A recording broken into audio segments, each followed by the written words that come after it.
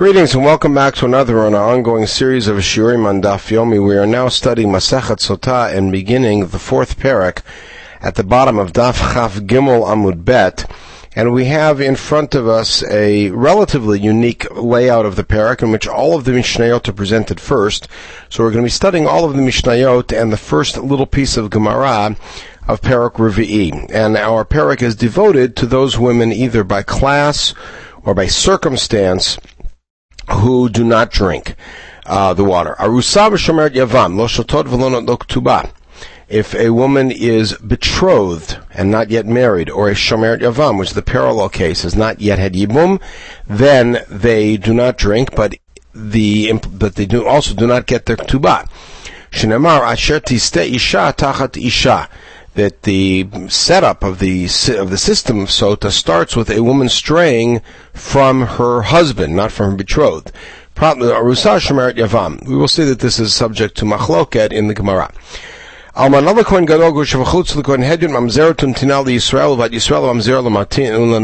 famous four Isure Kedusha of a Kohen Gadol marrying an Almana, or a regular Kohen with a Grusha and Midrabanan a Chalutza, a Mamzeret and Midrabanan and Tina marrying Yisrael, and vice versa.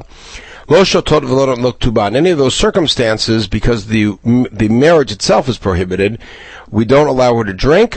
She's divorced without a ketubah, if there was kinun stira. That's the first Mishnah. The second one is ve'elu lo shotot v'lo notlok ketubah. Here is the women who, due to circumstance, not because of the class of their marriage or their status of their marriage, but rather because of circumstance, do not drink, and they're divorced without a ketubah. If a woman admits that she's guilty, or witnesses come to testify that she did commit adultery. If a woman says, I'm not going to drink, and that of course is before they erase the Megillah, or she says it afterwards, but she's not shaking, she's saying it very calmly. Now, Amar Ba'ala ini mashka, if her husband says, I refuse to give her to drink, I refuse to participate in the ceremony, or if her husband had relations with her on the road, meaning on the way to Yerushalayim, then lo ketubah. Then they do get the ketubah because it's the husband's fault that they're not drinking. V'lo shotot. They can't drink because something in the system isn't working. The husband won't cooperate, or the husband has failed the system here by having bia with her, or has interrupted the system. But they can't drink, but they can't be deprived of the ketubah as a result. Now, meitu ba'alein ad shelo shatu. Let's say the husband dies before they drink. Beit Shammai omrim notlok ketubah v'lo shotot. They get their ketubah. They can't drink because the husband's dead. They get the ketubah. This phrasing is strange in the Gemara, which we will deal with in the next podcast. We'll deal with it and try to amend it. But this read is either they drink or they don't get a ketubah. Now, of course, they can't drink because the husband's dead, which means by definition they will not get the ketubah. Now, let's say that a woman who was pregnant, her husband died or divorced her, she waited 3 months, let's say, but she married another fellow while she's pregnant, or she was nursing. And these are both prohibited marriages. The rabbi said you have to wait until after having given birth, or wait until after you have weaned the child. Lo shotot v'lo notlok ketubah divrei Meir. Meir says they cannot. We're not going to deal with this particular part, or from here to the end of the parak in detail, because we'll get to it in the Gemara. That's what Meir. Chachamim say this is not an inherently prohibited marriage. He could separate from her and then bring her back after a while. And that same reasoning will apply here. Let's say a man married an Ailonit, a woman who is physically incapable of having children, or is a Kena, somebody who's postmenopausal, a woman who's not capable of giving birth. We'll see what that is. Lo notlok ketubah v'lo shotot. They don't get a ketubah, but they cannot drink. Rabbi Elazar says this is not, again, inherently a prohibited marriage because he could marry another woman to have kids with. So we see that the problem in the marriage is the fact that he is not supposed to marry somebody like that because of the mitzvah puruvu. Now, shar kol anashim oshotot olon lo ketubah. Any other woman either drinks, and she's told if you don't drink, you're not going to get your ketubah. Now, Eshet Kohen shota umuter leba'ala. There's a little bit of a chiddush, but an Eshet Kohen who drinks can then return and comes out clean, can come back to her husband, And again, the Gemara will dissect that halacha. Eshet saris shotah. If a woman is married to a man who is infertile, then she also drinks. Al yedei kol arayot maknin. This is a associated halacha, which is that the man can declare kinui, his warning, even about any of the arayot. Like, I suspect that you're doing something with your brother or with your father, and I don't want you to be in seclusion with him. Chutz min hakatan umisha eno ish. The only exception is a katan, or somebody who's not a man. Again, we'll see what that means. The following are people that the Beit Din steps in and acts on their behalf and declares kinui. If they see that this woman is behaving in a bad way, and the husband is not capable or is not aware enough to declare kinui, the Beit Din will step in. Who is that? Mishin charesh bala. If a woman was married and her husband became a deaf mute, Onish Tateri became crazy or an imbecile, if he was in prison. Lo lashkota amru, not because then the husband will be able to have her drink because he didn't declare the kinui. Ela poslamik tubata. That's the position of Chachamim. That the only thing that can be affected by this kinui of the Beit Din is that if there's witnesses of stira, then she is divorced and there's no ktubah.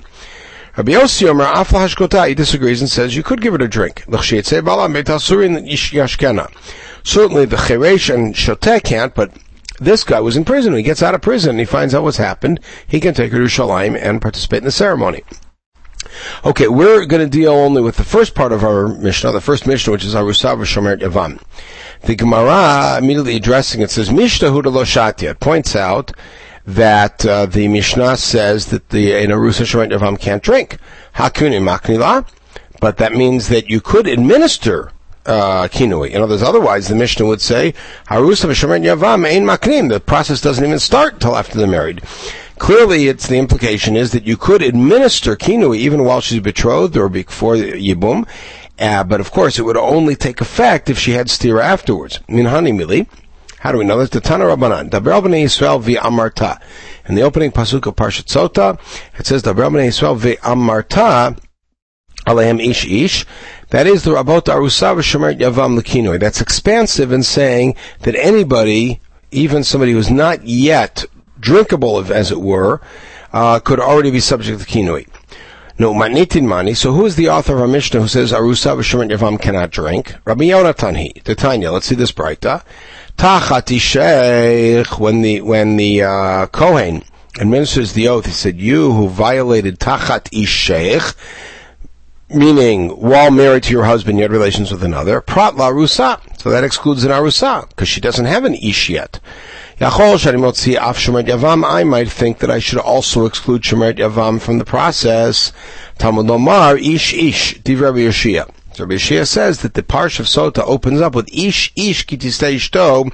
That's a ribui, to say not only the husband, but even a Yavam. Rabbi Yonatan Omer, he says, Tachat Tishech, Prat Shomeret Yavam. He takes the first pasuk, Tachat Tishech, to say, you who violated while you're married and had relations with another, that excludes Shomeret Yavam because that's not a ish. Maybe I should exclude Shomeret Yavam but not exclude an Arusa.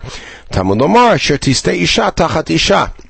At the end of the parsha it says this is the law of a woman who does not maintain her fidelity while married to her husband. Prat la Arusa. So an Arusa is also cut out. So that's Rabbi Yonatan, and that is our Mishnah that cuts out both Arusa and Shomeret Yavam from actively being a Sotah. Now, why do they darshan this way? Because Mar Alima Le Arusa, Rabbi Yoshia thinks that Arusa is a stronger relationship, and therefore he uses Tachat Ishech to cut out. Sorry, Rabbi Yonatan believes that Arusa is a stronger relationship, and therefore the first thing he's going to cut out is Shomeret Yavam. Why is Arusa stronger? The Kiddusha Didei, because it's the guy himself who made the Kiddusha, not his brother. Plus, if she has relations outside of the betrothal, she can be killed. Umar Alima Le Shomeret Yavam, and Rabbi Yoshia thinks Shomeret Yavam is a stronger relationship. Because after all, there's no need for chuppah. She's quasi-married to the guy already, and therefore Shomer Yavam is going to be included. The first thing we'll knock out will be Arusa, and that's Rabbi Yoshia. Now, Rabbi Yonatan, Hai Ish Mayavidle. Rabbi Yoshia used Ish to include Shomer Yavam. What's Rabbi Yonatan going to do with Ish? He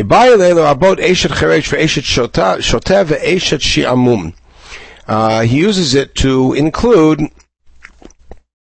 the wives of men that are somewhat incapacitated, that they can also be included in the parsha of Sotah. Rabbi Yoshia, Haitachat Isha Mayavilei. What does he do with Rabbi Yonatan's pasuk that he used to exclude the Arusa? And that's a drasha that we'll deal with at the end of the parak. Now, but let's step back and ask the following question. The only reason we're excluding Arusa and Shomer Yavam is because we have psukim. We have Tachat Ishech and Tachat Isha to exclude and say you have to be fully married to the guy to be a Sotah. Halav hachi have men Arusa shatel. If it weren't for those psukim, we would think that an Arusa and Shomer Yavam do drink. When he came from the south, Rabbi Acha bar Chanina, he brought a braita with him that said as follows. In the oath that the Kohen administers, he says, you who had bi'ami bal adei ishech, besides your husband, and the implication is mishakad mashchivat bal aboa, meaning the whole process can only happen when the husband's bia came first. In other words, you already had bia with your husband, and then you went and cheated. Not when the first bia that you had was with the outside guy before the Baal, which means that an Arusa or Shomer Yavam shouldn't be in the parsha at all. In other words, there's no way that they could even be considered for inclusion in the Sotah process, because by definition they haven't yet had bia with the Baal. So if they've already had bia with the Baal, in that order, then they wouldn't be included. Now, that's not so difficult, because you could posit a case where the betrothed, the arus, the fiancé, has relations with his affianced while she's still living in her father's house. It's before Nisuin. They've already had bia. He then administers the kinui, and his bia came before the bia of the paramour. That you could get. But now parallel it with Shomer Yavam, you're going to suggest that maybe the Yavam already had relations with the Yavama while she's in her father's house, and then afterwards he's accusing her of having an affair with somebody else. Then how can you call her a Shomer Yavam? See, an Arusa is still an Arusa even if you had bia with her. Until the father hands her over for a chuppah and there's full nesuin, etc., she's still an Arusa, even if they already had relations, as was the minig in Yehuda. But a Shomer Yavam, the minute he has bia with her, she's his wife. That's what Yibum is. Ishto malaitahi. Tehama Rav kan alakol. Rav says the minute that the Yavam has bia with the Shomer Yavam, she's his wife, 100%.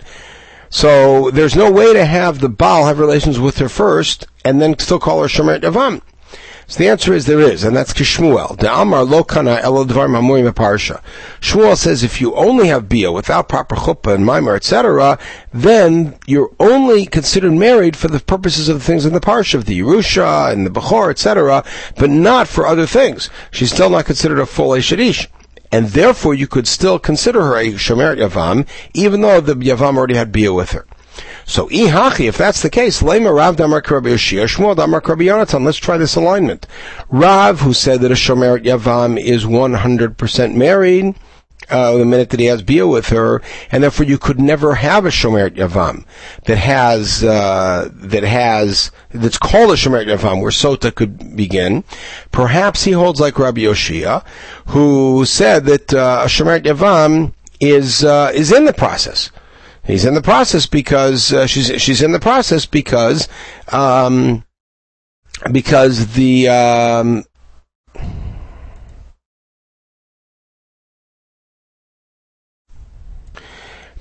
we have to posit a case where the Yavam already had bia with her, and therefore she's really a full wife, and therefore she drinks.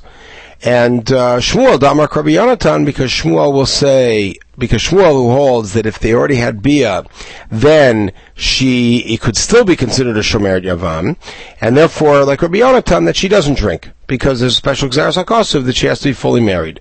So Amal Rav would say no. Ana Damar Afilu Rabbi Yonatan. My position works even for Rabbi Yonatan.